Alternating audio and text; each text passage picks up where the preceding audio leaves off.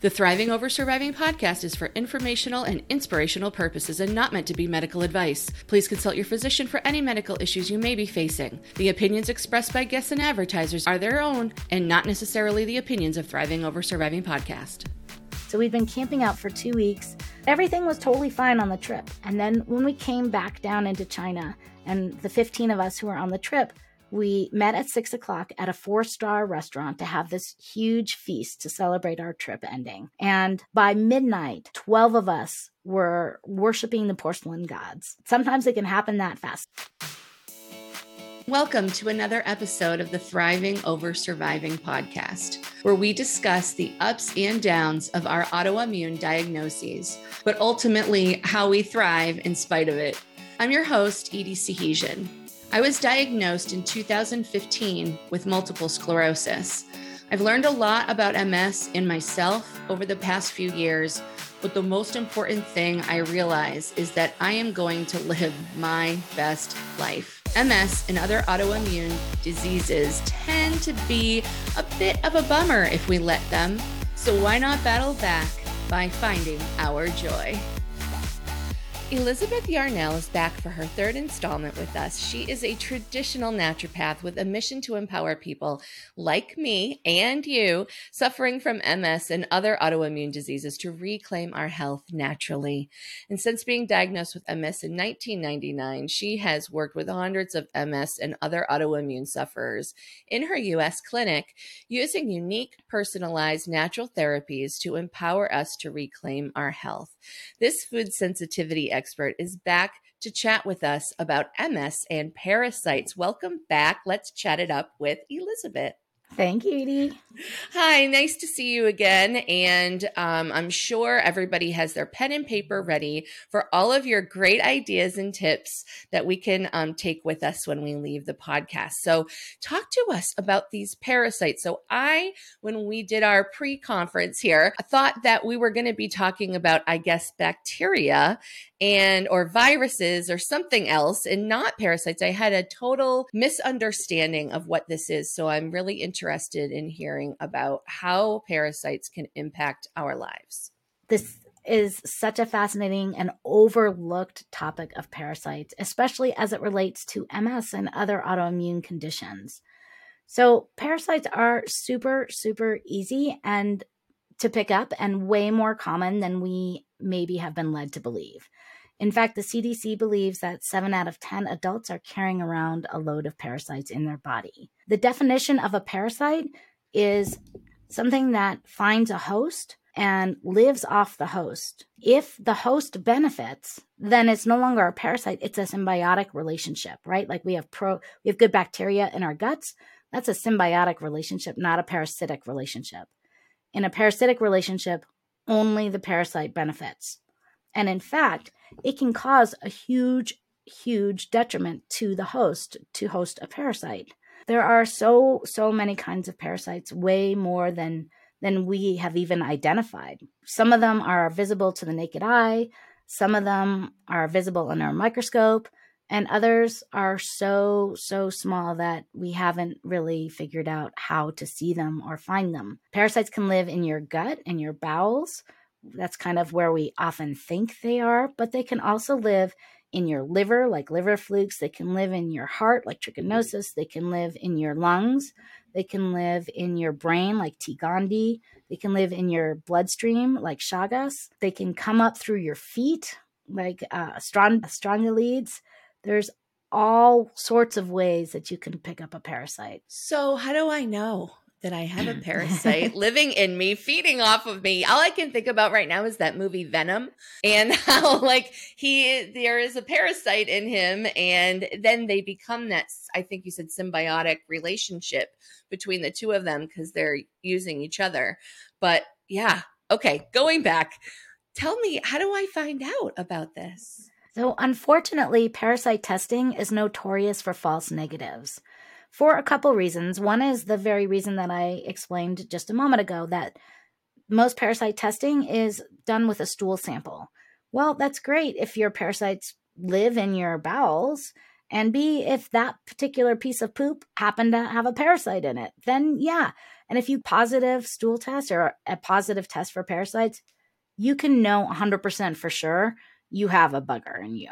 But if you have a negative test, yeah, still 50-50 chance you got them, maybe even higher, because they're just not going to turn up in a lot of testing. There are parasites that are so anaerobic that when they're exposed to oxygen, they literally disintegrate, kind of like in the Marvel Endgame, like how it just disintegrates into little particles. And I have clients who have pulled out their parasites and videoed, and you can just watch it disappear. They just disintegrate. So it's very, very hard to get a positive result and know for sure that you have parasites. I suggest that really, if you have a chronic health issue of any sort, it's a good idea to do a parasite protocol, an herbal parasite protocol. It doesn't do any harm. Most people tolerate it very, very well. The protocol that I have designed is a 30-day protocol. It uses 4 different herbs. It's tolerated, as I said, very well. The most commonly reported side effects are deeper sleep and more vivid dreams. Oh, that sounds just terrible. Bring it on. One of the reasons for that is that parasites are often very active at 3 a.m. So if you find that you wake at 3 a.m., often that might be an indication that you're infected. Okay, so now if I suspect it, then I should do that protocol, and that will hopefully, trigger them to leave me, correct? Well, so what it does is we have to address the parasites directly.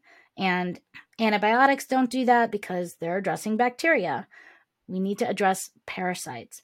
And there are 3 stages of the parasite life cycle. There's the adult parasite, the larvae, which are like the teenagers, and the eggs. And some parasites lay 2,000 eggs a day. So if you don't address the eggs and you only address the adults, which if you do an antiparasitic pharmaceutical medication, that's what it will do. But it will also wipe out all the flora and fauna in your whole microbiome. So you have to start from scratch.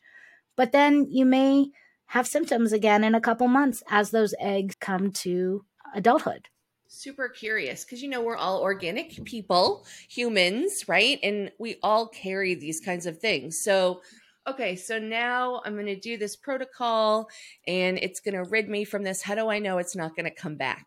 Like you said, I need to tackle it this way, but what if I get a new one or something? Right. There's no guarantee that they're not going to come back. You may still have eggs that have hidden. It's very hard to get all the eggs. Or you may pick up a new parasite. I personally have picked up parasites at least 6 or 7 times in my life, sometimes from foreign travel, which is one of the most suspicious way to pick up a parasite, right? You can be like, oh, you know what? I traveled to Thailand and I had diarrhea while I was in Thailand, and I've really never been the same since.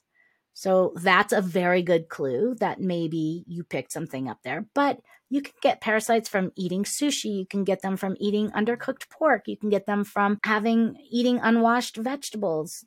Once I picked up parasites from a salad bar in Trinidad, Colorado, at a Pizza Hut. You can get them from walking barefoot. Some of them, as I said, come up through your feet. And right now in Texas, all in South America, there are these Strongyloides parasites that you can get from just walking barefoot, and they're in the US too. You can get them from playing with your pet. You can get them from cleaning your cat's litter box. Where did I just see 60 million people around the world are probably infected with T. gondii, which comes from cat poop. Yeah, and it goes into your brain and has little cysts in your brain. How does that impact people with autoimmune diseases? So I actually think it's the foundation, the basis for tipping over into autoimmunity, because that same subset of white blood cells, those T cells that we all know about because they're implicated in MS, as I said, I don't think they're going rogue. I think they may be responding to a chronic parasitic infection. The job of the T cell is to patrol the body and look for foreign invaders. Now, normally foreign invaders in a human body are virus and bacteria. And they do a pretty good job battling viruses, a little bit less effective against bacteria, but we have antibiotics for that. But they don't have any effect at all against parasites. yet they still see them. So the T cells come around, patrol the body, and they say, oh, look, foreign invader. And they send the signal to start the immune cascade, which is inflammation, heat and inflammation. So the heat and inflammation come and start out, and the parasites shrug it off, means nothing to them. And then the T cells say, but wait, I still see the foreign invader. Let's send out the inflammatory process again, again, again, again. So I really think that autoimmunity is not being allergic to ourselves. We're just not looking in the right places for those triggers that are causing the T cells to start their inflammatory process. And if we are to start looking for those triggers or eliminating those triggers, then we can stop that chronic cycle of inflammation. So there's just so many things that are all tied together, right? And when you started talking about the parasites, I really thought you were just going to stick to my gut, but apparently they're all over me. And so, yeah, I think it's like a lot of it is about being like aware, right? And so many people that I talk to are like, I have this thing going on, but I don't know what it is. And I'm just going to go to the doctor, and the doctor can't figure out what's wrong, and not advocating and saying, I'm still not feeling well, and I need to explore another option. And it sounds to me like what you're offering might be that option. And I want to make sure that people know where to go if they're feeling something funky. Right. And maybe it is a parasite if it's making sense to what the feeling is in your body. So tell us, please, how we can find this 30-day protocol piece from you. So first of all, if you're trying to get your doctor to sign off on parasites for you, you may not have any luck. There's not a lot of training about parasites in medical schools, and really none in the MS world are talking about parasites. And I'll ask you, Edie, and then I'll tell you my experience. How many of your MS doctors have asked you about? Never. I don't think that's ever been a conversation. Never. I've been diagnosed for 22 years now. No MS doctor has ever asked me, well, how are your bowels? Okay, because mine, since you asked, are all over the place. Pals? Yeah, they're all over the place. Sometimes they're great and sometimes they're not. And it sometimes is about what I'm eating, and other times I can't explain it. Yeah. And so parasites are cyclical. They kind of go on a lunar cycle. And if you start to notice, you may find that there are times that you have more bowel issues during the month than other times, and maybe more regularly. Sometimes it really depends on the parasite, right? Like for 10 years, I had diarrhea first thing in the morning every day. And I was like, well, it's not affecting my life. I'm at home and I'm not racing to find a toilet when I'm out and about, and it never happens after that. And actually, I really just honestly looked at it as a really good weight maintenance. Oh, no. Oh, this is going to keep my weight down because I was in my 20s. And then it wasn't until 1998 when my fiance and I had gone on a 2-week horseback trip across the Eastern Tibetan Plateau. So we'd been camping out for 2 weeks with horses, but everything was totally fine on the trip. And then when we came back down into China, and the 15 of us who were on the trip, we met at 6:00 at a 4-star restaurant to have this huge feast to celebrate our trip ending. And by midnight, 12 of us were worshiping the porcelain gods. It happened. Sometimes it can happen that fast. So it might be something that you're like, oh, I got food poisoning, or I got a 24-hour stomach bug, or 24-hour flu, or something like that. That could actually be the acute moment of infestation for you. And then you settle into a chronic phase. So when I came back to Colorado after that trip, and I was still having diarrhea, at that point, pretty massive diarrhea still, I submitted a stool sample and it made its way over to the CDC, who actually picked up the phone and called me. Wow. The CDC on the phone. I'm like, are you kidding? And they said, where have you been? We identified 5 parasites in your stool. Wow. Those are just the ones they identified. And they derived it from the horses, or? No, really, I don't think it had anything to do with the horses. We were all fine on the trip. Wow. It was something we ate at the restaurant. I see. And again, it was a 4-star, beautiful restaurant. So you would never You can pick them up anywhere. Wow. Because I wasn't thinking that. I thought it was from the animals. And gosh, Tibet, that's amazing. So you are a traveler? I am. That is something that is super important to me in my life. I love that. I love that. Where to next? I'm not sure. I speak a number of languages, and my last trip just earlier this year, I went to Ecuador, which was fabulous. I had never been there before. So I don't know where my next trip is going to be. Wow. Well, we'll have to follow you and find out, right? Because that's pretty exciting. I love to see these new places because it gives me ideas on where I want to go next. So I love that. Thank you so much. And in Ecuador, I did not pick up any parasites. Just saying. Just saying. It was parasite-free trip. Well, I'm glad to hear that. Yes, because we don't need those in our lives. I don't need diarrhea constantly. That would be terrible. But so fatigue, right? Anything that you relate to T-cell activity, chronic inflammation can be parasitic. Yeah. So I found out so many new things today listening to you in this story about these parasites. I had no idea. So I just need to be cognizant, right? If something's going on in my body, and be aware that, are there certain specific things that have parasites that I should maybe stay away from?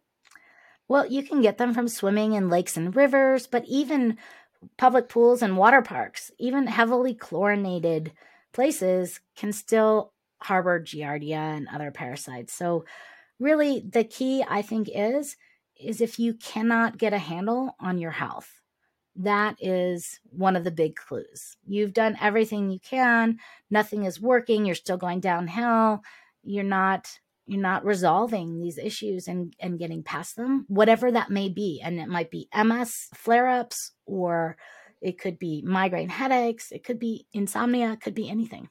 Wow. All right. So people, get in tune with your body, feel everything, and write everything down. Track how you're feeling, because you never know. It might be a little bug called a parasite inside you.